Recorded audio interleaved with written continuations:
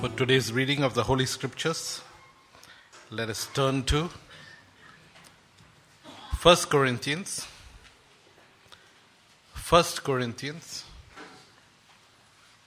chapter 3. 1 Corinthians chapter 3, reading from verses 1 to 4. May I request everyone to stand for the reading of the Word of God.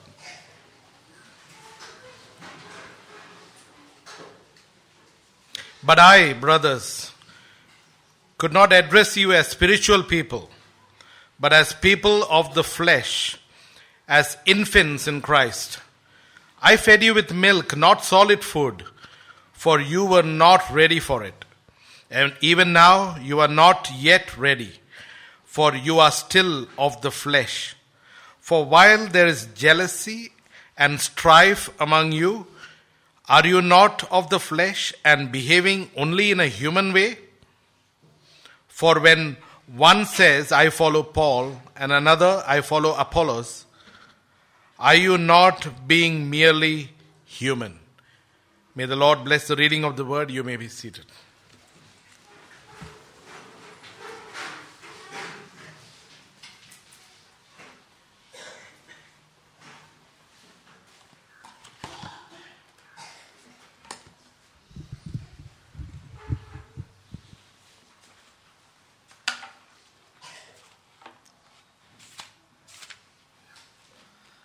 Good morning, church.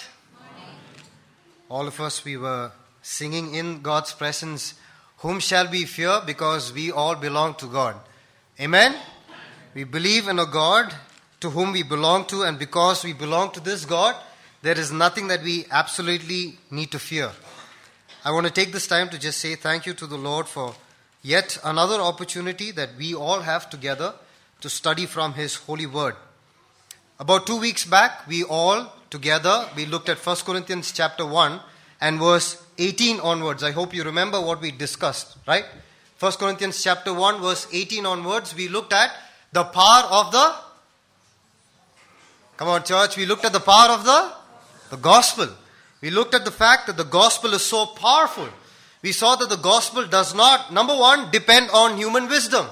Therefore, when you go out into the world and when you preach, when you talk to other people, let us not hesitate. Let nothing hold you back. Why?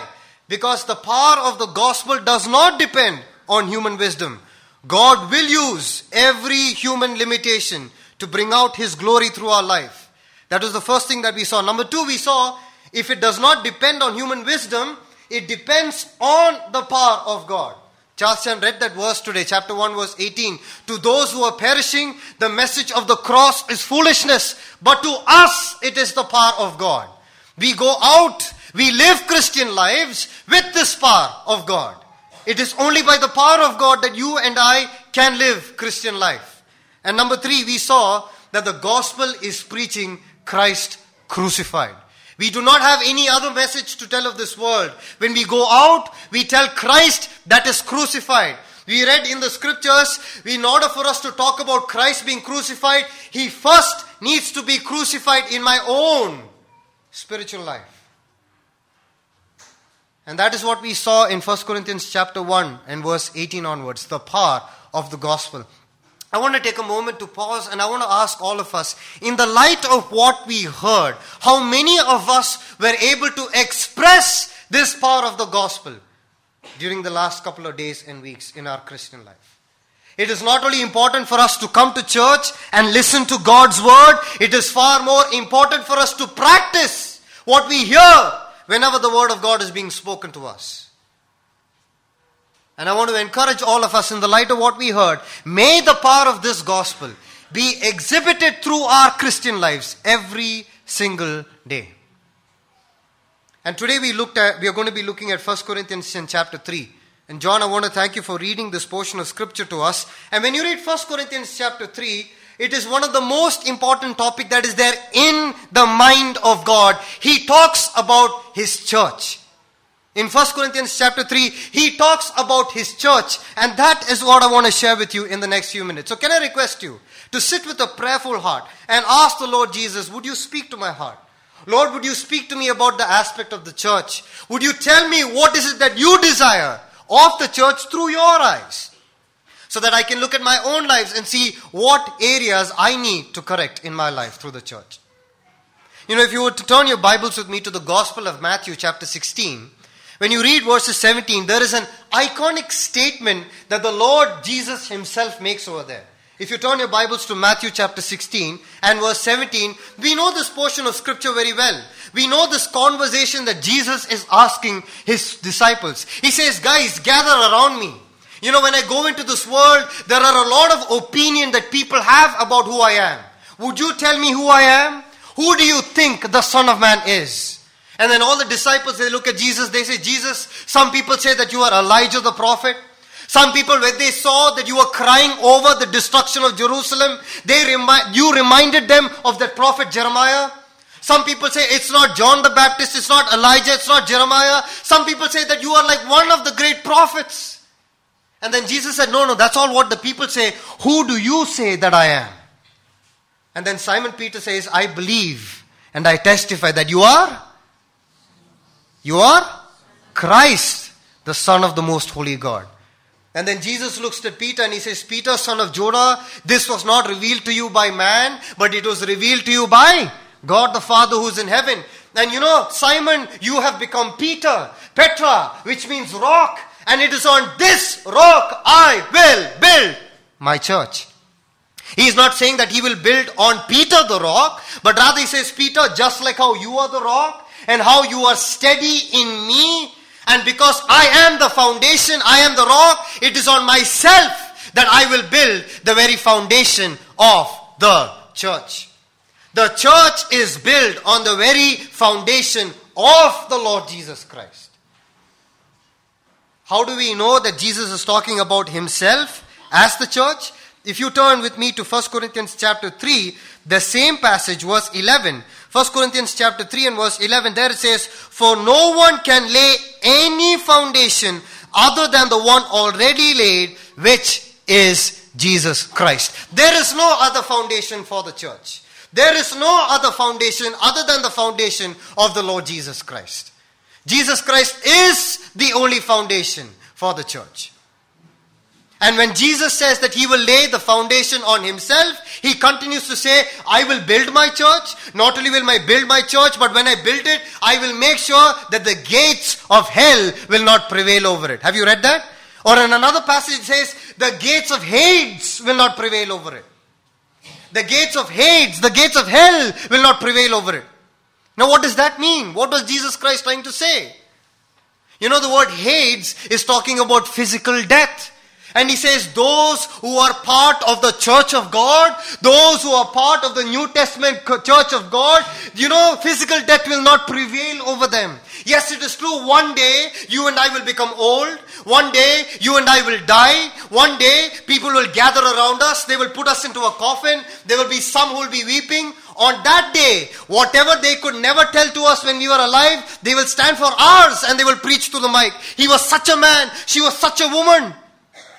And then they will bury us into the ground.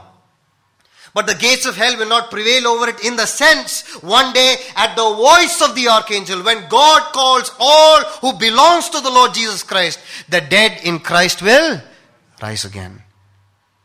That is the meaning of the phrase when Jesus said, the gates of hell will not prevail over it. Death will never overcome all those who belong to the Lord Jesus Christ. But I want to pause and I want to ask an important question to each and every one of us this morning. Do we live that kind of Christian lives in the light of the Word? It is true that those who are in Christ are living lives that are alive in the Lord Jesus Christ. But do we live as alive Christians, or are we still dead? I hope you're trying to understand what I'm trying to say. It is true that anybody who lives in Christ, he lives a Christ that is alive in the Lord Jesus Christ. But do we live such kind of lives in the light of the Scriptures? Or are we still dead? When you read 1 Corinthians chapter 3, this portion of Scripture can be divided into 3 portions. If there's no place there, you guys can come and sit here. 1 Corinthians chapter 3, it can be divided into 3 portions. Okay, when you read from verses 1 to verse 4, it's talking about the different kinds of people that are there in the church. Verses 1 to 4 is talking about the different kind of people that are there in the church. When you read from verses 5 to 9, it's talking about the ministry of the church. The ministry that is supposed to be done by the church. And when you read verses 10 onwards of chapter 3, it's talking about the judgment of the church. People that are there in the church, ministry that is supposed to be done by the church, and the judgment of the church. But today, for the next few minutes, I only want to concentrate on this first important aspect, and that is the different kind of people that are there in the church. The different kind of people that are there in the church. From chapter 3 of 1 Corinthians. If you go to any church, this is very true of what I say. If you look at any kind of people that are there, it is very true of what I say.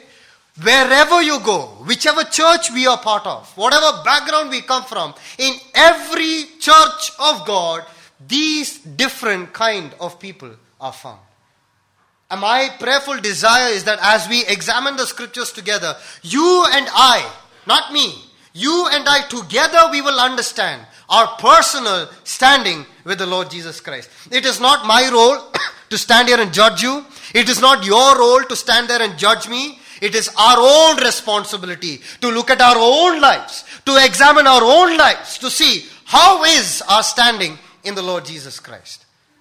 The different kind of people that are there in the church of God. Number one, in every church, there are those who are the unregenerate.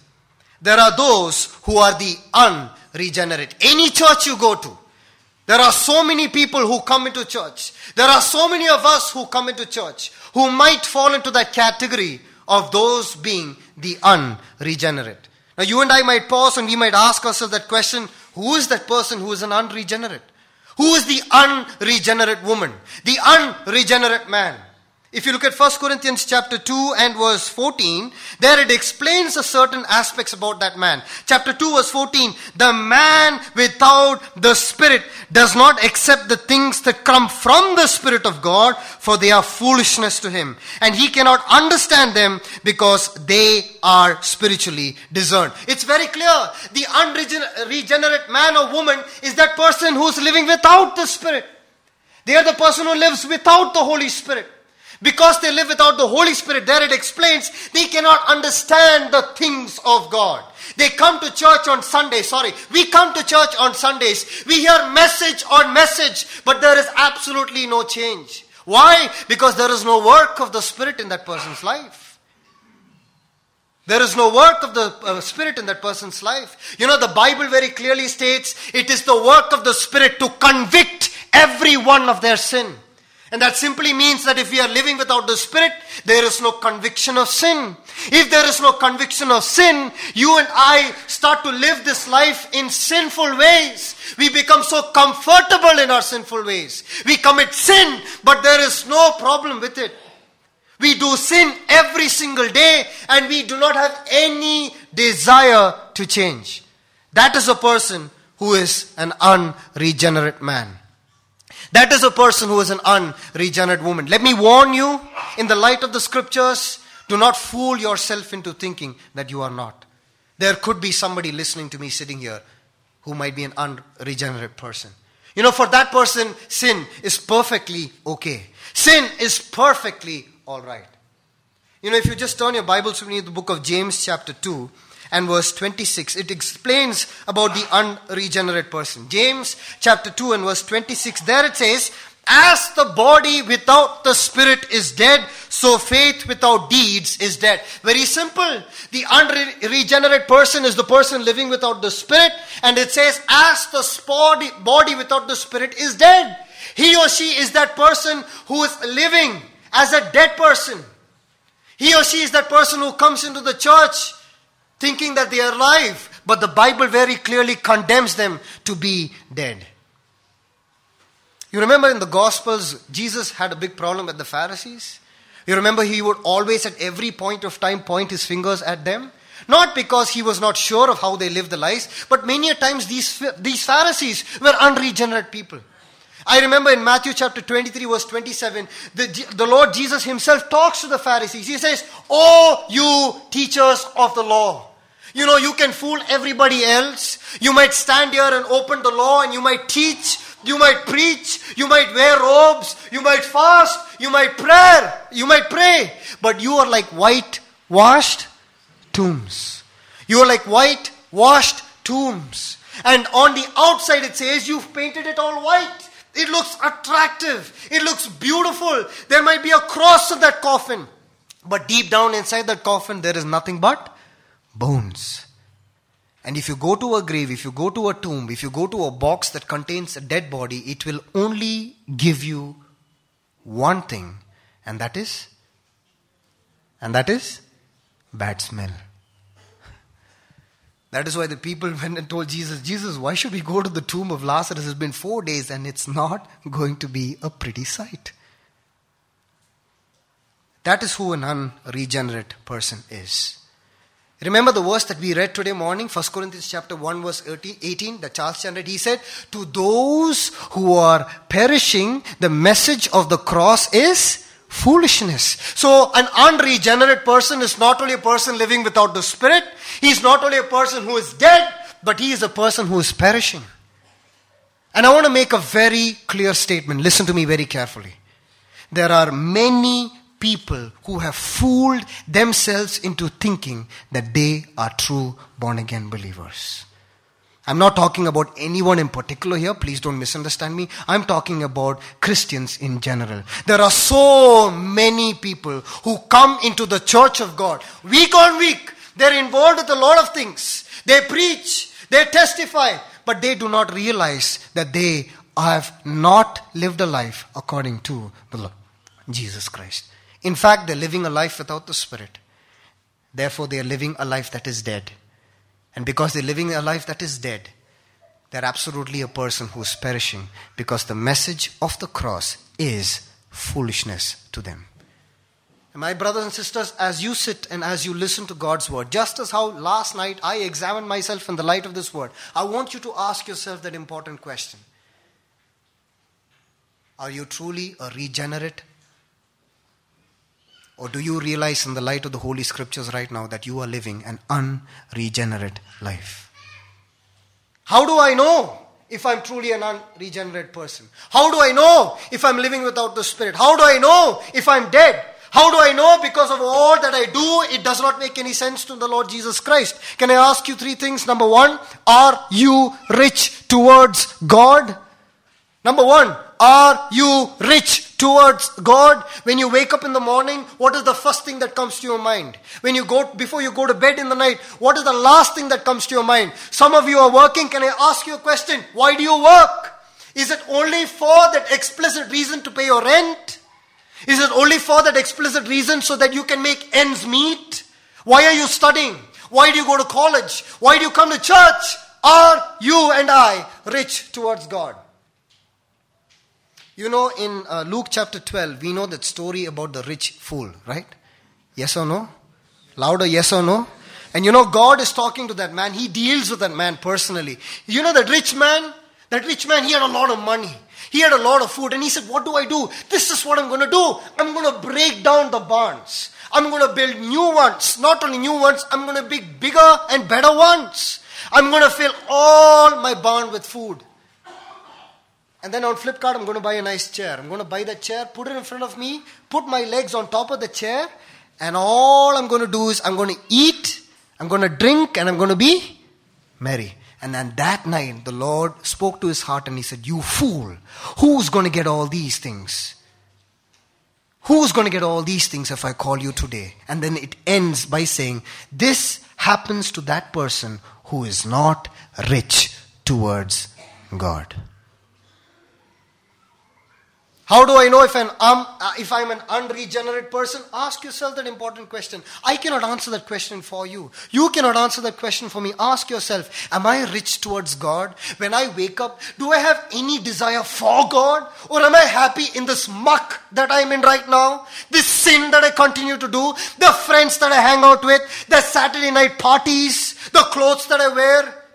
The latest fashions is all that is there in my mind? Am I not bothered about the things of God, the word of God, the prayer, fellowship of the church? If none of these things catch my attention, please Do not fool yourselves into thinking that you are a born-again believer.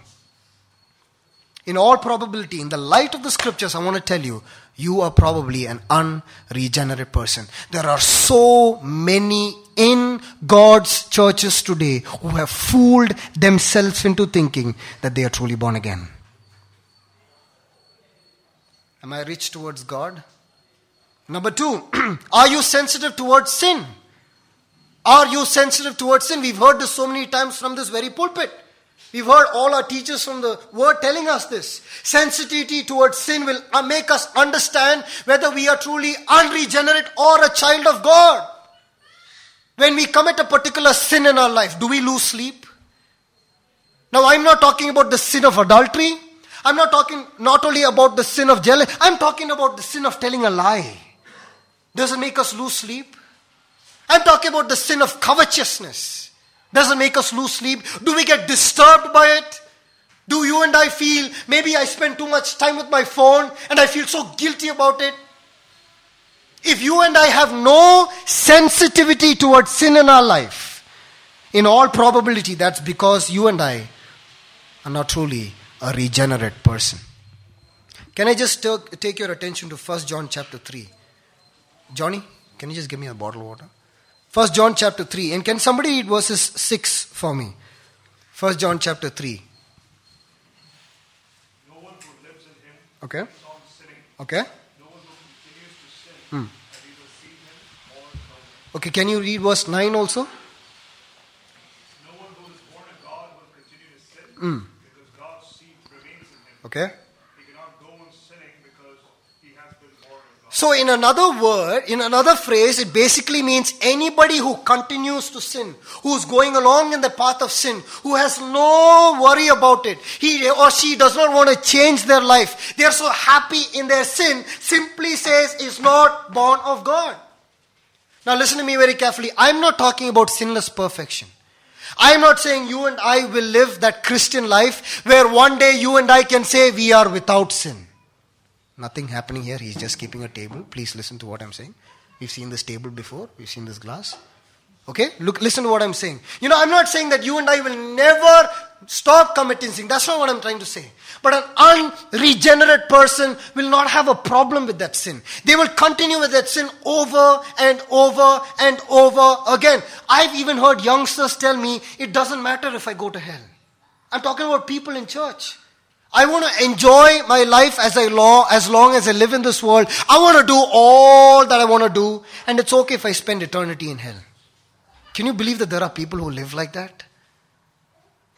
They're not worried about their sin. They have no sensitivity to sin at all. And an unregenerate person continues to live in sin. It does not bother them, and they are not willing to do anything about it. Number 1, are you rich towards God? Number 2, are you sensitive towards sin? Number 3, are you living a disobedient life? Are you living a disobedient life? Can you just turn with me to Ephesians chapter 2?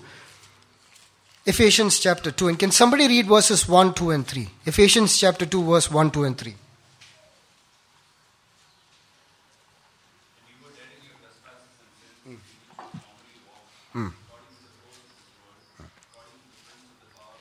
Okay. Okay, that's enough. You look at what it says. You once were walking in disobedience. That means those who are unregenerate are still walking in the ways of disobedience. They do not obey God. God tells them to change their life. The scriptures tell them to change their life, but they are not bothered about that. There is no conviction of the Holy Spirit. And as a result of which, they have fooled themselves into thinking that they are born again, but they are basically living unregenerate lives. And when I preach from God's word today, in the light of what the conviction that the Lord has given to me, I want to ask you that question. Are you an unregenerate Christian? If so, I want to warn you at this time that you are living a life that is completely dead. I remember I had this privilege of traveling to the northeast with Charlie John from Agra. He's a great man of God. and we went out into the streets to share the gospel with the tracts, and I loved the way he would share the gospel. We all know that Northeast is a Christian dominated place, and when he gives the tract, he would ask them a very simple question. He would ask them, are you a born Christian or are you a born again Christian? And I love the way he did that. And my friends, all of you listening to me, I want to ask you that same question today. Are you a born Christian or are you a born again Christian? A born Christian means that you have a Christian name, that you come from a Christian home, that you come to church every single Sunday, that you put in your offering. But I want to ask you, it does not matter if you're a born Christian. What matters is that you are a born again Christian. In the Gospel of John chapter 3 verse 3, Nicodemus talks to the Lord Jesus, and Jesus tells Nicodemus, Nicodemus, I want you to listen to me. Unless a man is born again, he will not see the kingdom of heaven. And I want each and every one of you to examine your life in the light of the scriptures to see if you are truly born again. Because in the church of God, there are those who are the unregenerate. Number two, very quickly. Not only are there the unregenerate, number two, there are those who are called as worldly Christians. There are those who are called as the worldly Christians. If you turn to 1 Corinthians chapter 3 and verse 1, we read this portion before we went into the message. Chapter 3 verse 1. Brothers, I could not address you as spiritual, but as worldly, mere infants in the Lord Jesus Christ. There are Christians who are worldly. There are so many of us who can fall into this category, myself included. We are all worldly Christians. Now let me tell you, they are all born again Christians. But the influence of the world is so much there in our Christian lives. They are like the seeds that you put into the ground. They have germinated. There is one or two leaves that have come out. There are roots that have gone in. But that is all that is there to it. There is absolutely no growth. And you know what is the sad part about the worldly Christians? They are very happy in the present place that they are. They do not desire to grow anymore. They have a problem with everything else that's happening. They even have a bigger problem when someone tries to teach them the word of God. They're happy. But the word of God very clearly states that they are worldly Christians. Who is a worldly Christian? She is someone who's influenced so much by the world. So much by the world. The worldly thinking is still there in them. Even though the newness of Christ is there in them, we think like the world. We talk like the world. We behave like the world. You remember Romans chapter 2 verse 1? We know it, right? Therefore, I urge you, brothers, in the view of God's mercy, to offer your bodies as living sacrifices, holy and pleasing to God. This is your spiritual act of. Now, what does verse 2 says? It says, do not conform any longer to the pattern of the but transform your mind. So that is who a worldly Christian is. Who has not transformed his or her mind. Who is still walking in accordance with the pattern of this world.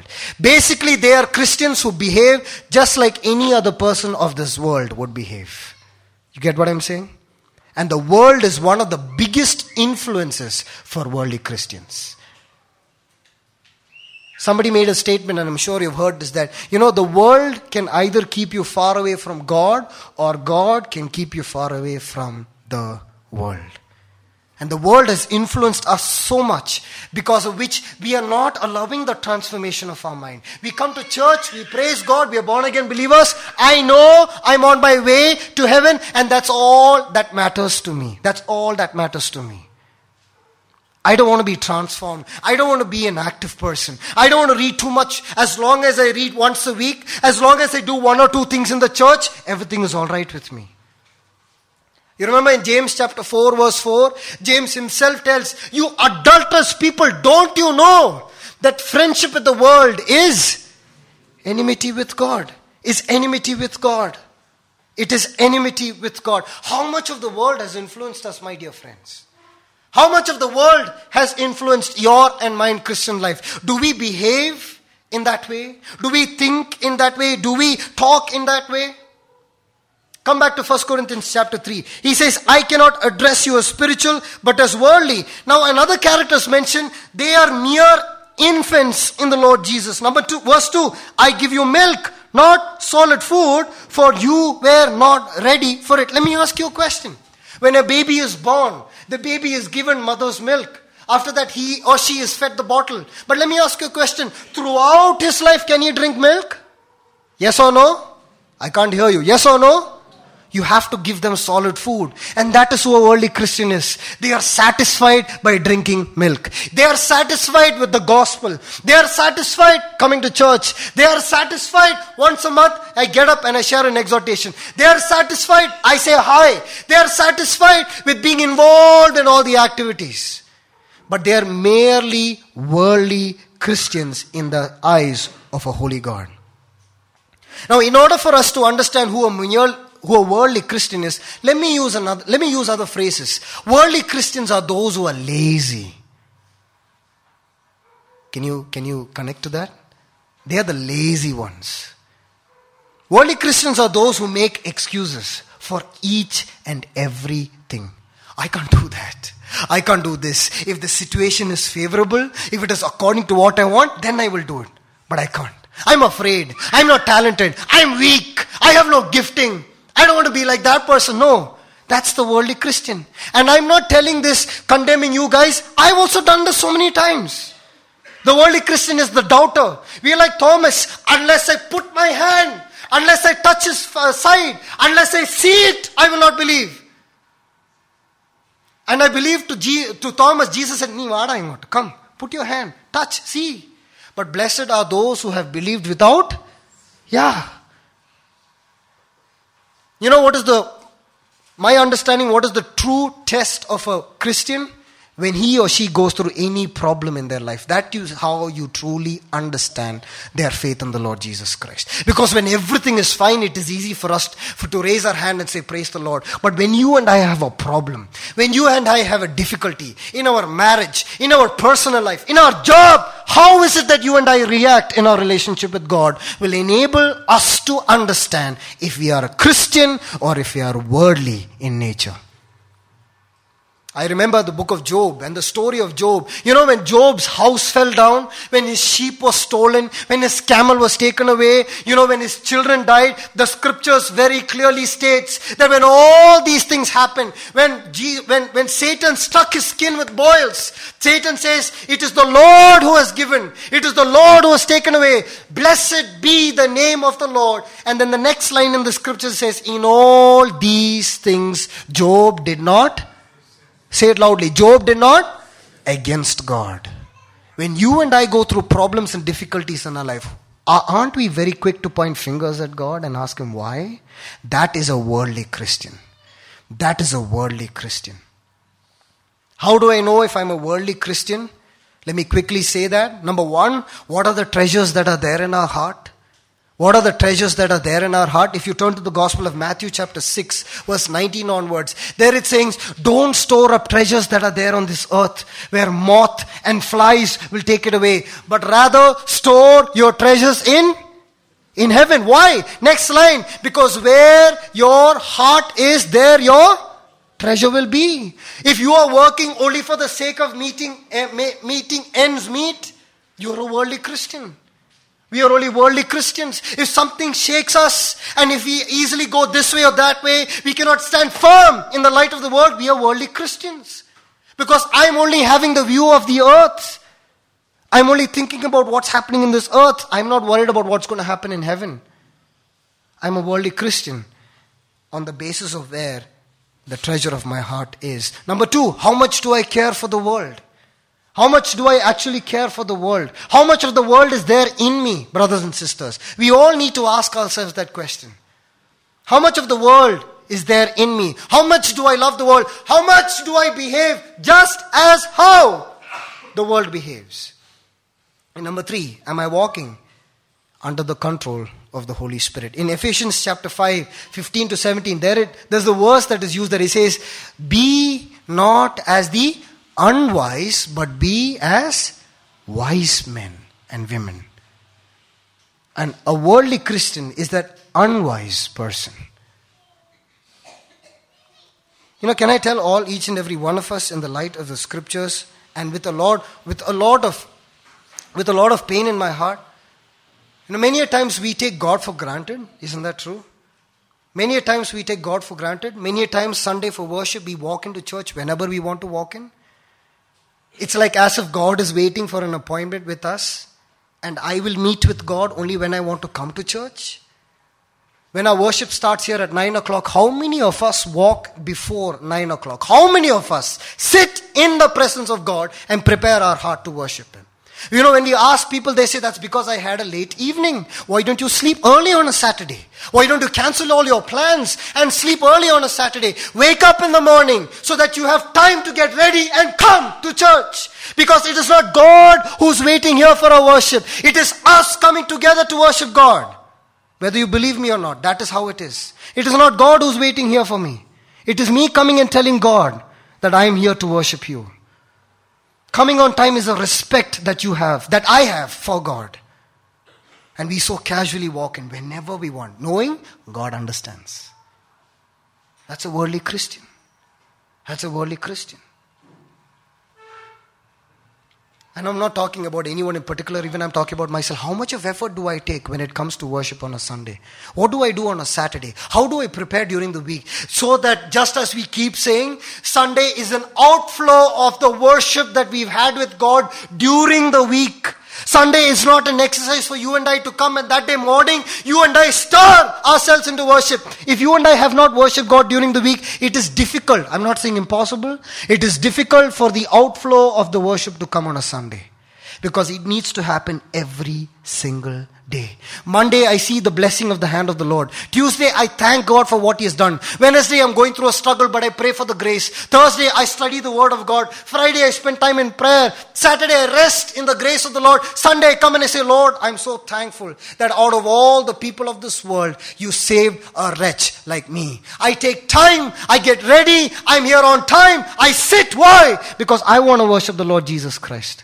And nothing in the city of Bangalore will stop me from being here because I appreciate what God has done for me.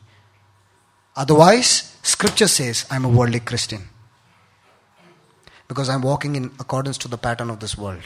There is no other way to say it.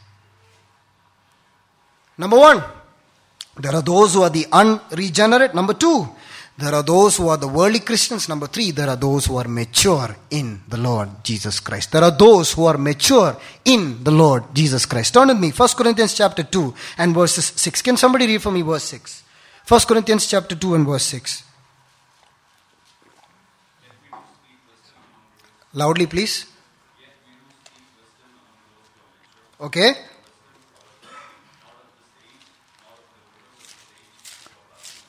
Okay, so there the word of God says, we speak the message of wisdom among those who are mature. Now, there are those who are mature in the eyes of the Lord. There are those who are mature in the church of God. There are some of us who struggle with our faith. Probably we are a regenerate person. There are some of us who are born again. But we are like those seeds. We desire milk. We don't want solid food. And then there are those amongst us who are mature in the Lord Jesus. Now, what does maturity mean? If you just turn with me to Leviticus chapter 22, there's a beautiful phrase there. In Leviticus chapter 22 and verse 21, you see what the word of God says there. Leviticus chapter 22 and verse 21. When anyone brings from the herd or flock a fellowship offering to the Lord to fulfill a special vow or as a freewill offering, it must be without defect or blemish to be acceptable. In the original language, you see the word here. It must be mature. Or in other words, it must be healthy. That's where we get the word mature from. When you bring a lamb for the offering, it must be mature. It must be a mature, healthy lamb. Now, when you keep connected to the verse we read in the New Testament, a mature Christian, it is that brother, it is that sister who lives a healthy Christian life. Now, please don't misunderstand me. Just because you and I read the Word of God every single day necessarily does not mean we are mature. You agree? Just because you and I pray every single day does not mean that you and I are mature. Just because I preach to you once a month from the Word of God in the pulpit does not necessarily mean that I'm mature. No, it does not. We can fool ourselves into thinking like that. What does the Word of God say who a mature Christian is? That is what you and I need to look at. So come back to 1 Corinthians chapter 2 and look at what a particular phrase is used over there to describe a mature Christian. 1 Corinthians chapter 2 and verse 13. Look at what it says. 1 Corinthians chapter 2 and verse 13. This is what we speak, not in words taught us by human wisdom, and in words taught by the Spirit, expressing spiritual truths in spiritual words. A healthy, mature Christian is that person who speaks spiritual truths in spiritual words. It is not that serious man. It is not that serious woman who does not crack any jokes. No. It is not that person who always has a serious face, who talks in a serious tone. No. It is that person who always expresses spiritual words in spiritual thoughts. Everything that comes out of their mind are the words and the thoughts of God. They know how to distinguish between that which is right and that which is wrong. They are able, you look what it continues to say then, verse 15. The spiritual man makes judgments about all things, but he himself is not subject to any man's judgment. The spiritual, mature, healthy Christian is that person who is able to make judgments. He or she is not that person who goes in accordance to the wind. If the wind blows here, they are confused. If the wind blows here, they are confused. You ask them, how are you doing? I don't know. I don't know what I'm supposed to do. A spiritual, mature, healthy Christian is that person who's able to make judgments in all aspects of their life. And verse 16, the last part, but we have the mind of Christ. The spiritual, healthy, mature Christian has the mind of Christ. And what is the mind of Christ? In Philippians chapter 2, let this mind which was also in Christ also be. And what is that mind of Christ? That when Christ, he knew that he was God, he did not consider himself to be equal with God, but he made himself. And he took upon himself the form of man. That is the mind of Christ. He or she is that person who's not afraid to be vulnerable.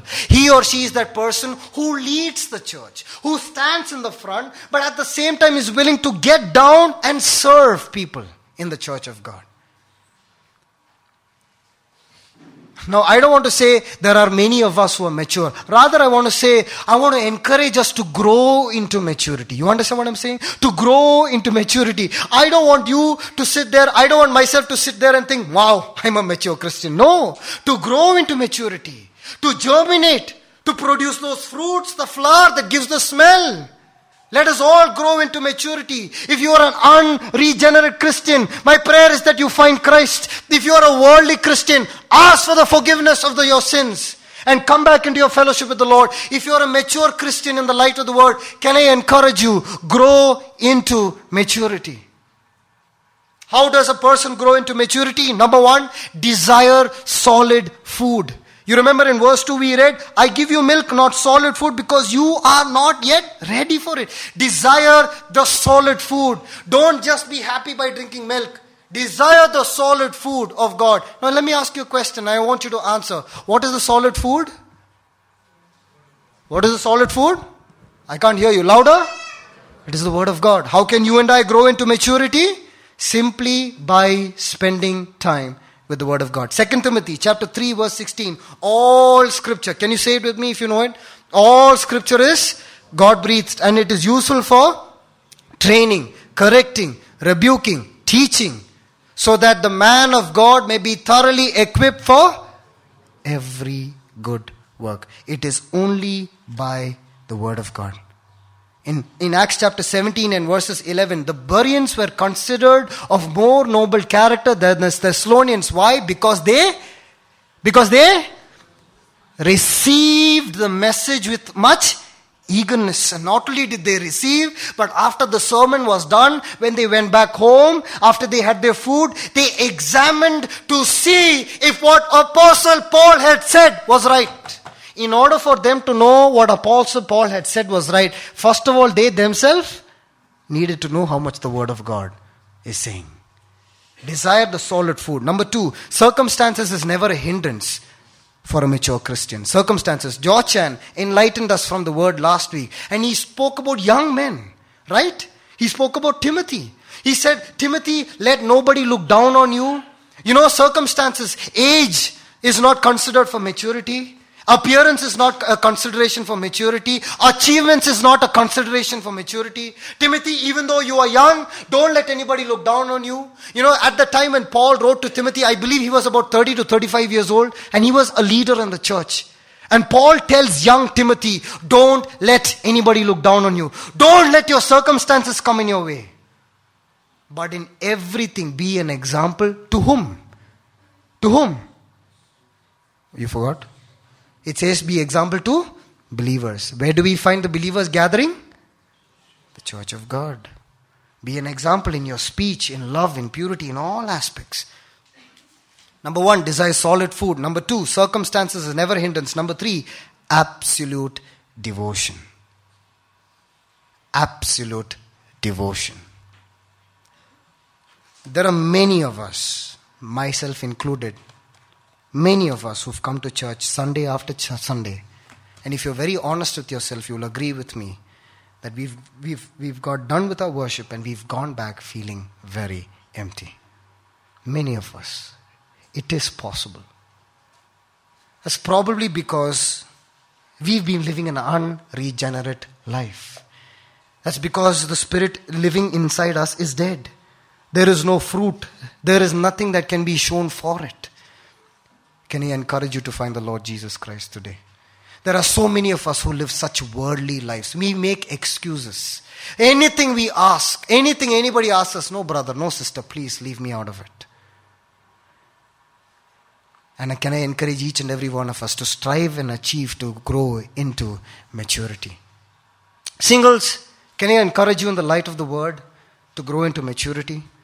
Singles, can I encourage you in the light of the world to find your standing in the Lord Jesus Christ, to strengthen your relationship with the Lord, so that we will not find it difficult week on week to come there outside, catch a call and bring you inside for the... Why don't you do it by yourself? Can I encourage you to do that? To grow into maturity. All of us couples, myself included, you know, before the Lord blesses us with children, before the Lord blesses our wombs, can all of us grow into maturity in our relationship with our wives, with our husbands? Can we grow in our relationship to our spouse? Can we become a mature Christian so that I will be a role model to my wife, to my husband? They will look at me and they will say, he or she is a mature Christian. Parents with children, can I encourage you to teach your children to walk into a mature Christian life? How can you do that? Very simple. Be a role model. And let me tell you, if you sit there and if you say, Jobin, wait till you have a child. I've been hearing this from years back. Even before I got married, they'll say, wait till you get married, then we'll see. Now I know people will say, wait till you have children. Even after I have children, they'll say, wait till you have grandchildren. That's all the excuses. Can I encourage you?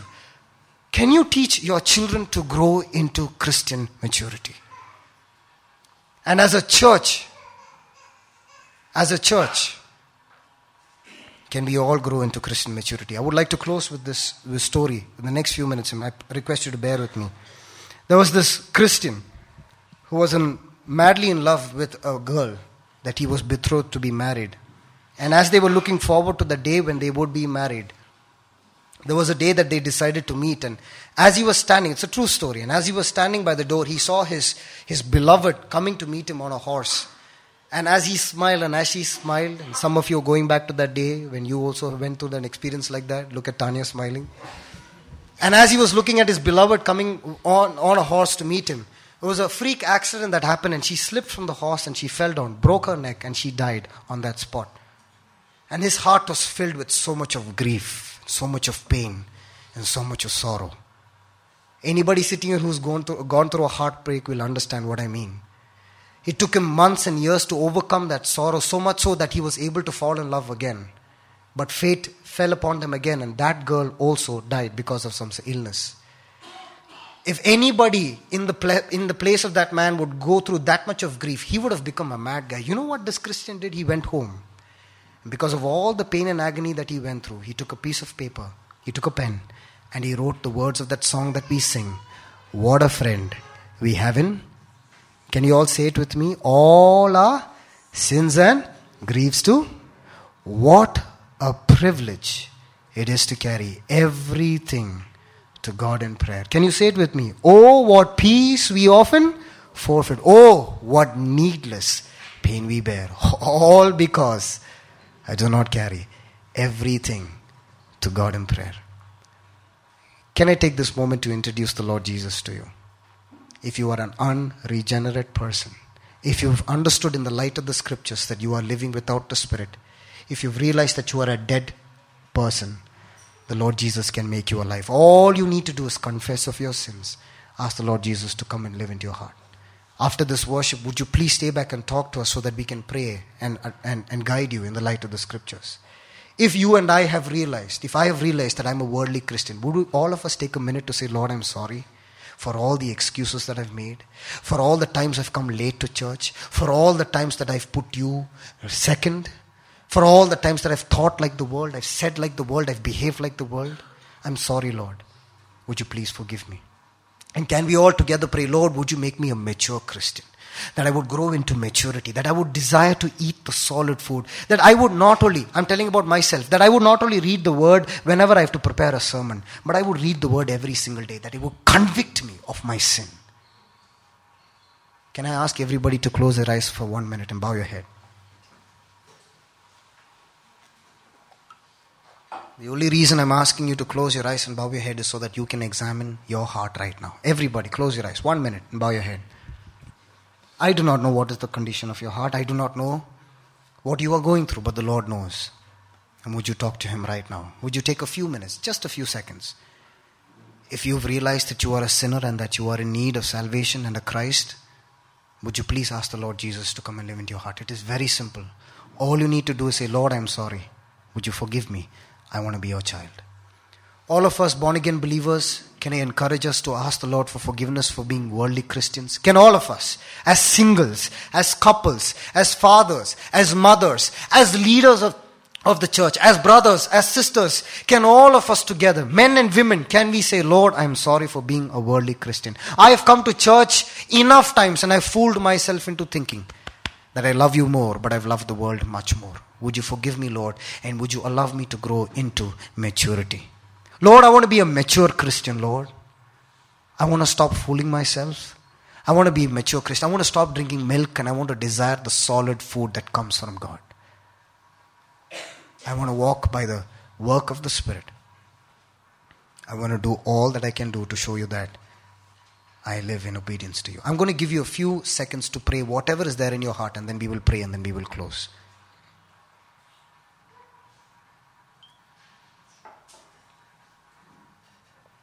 Father God, thank you, Lord, for the scripture portion that we meditated on.